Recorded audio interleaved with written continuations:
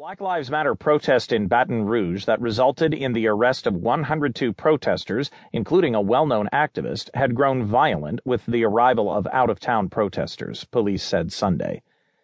DeRay Mckesson, a Baltimore-based civil rights activist who is active in social media and police reform projects, was among those taken into custody Saturday night while walking along the shoulder of a major road and live streaming the protest on Periscope, including his arrest made by several officers.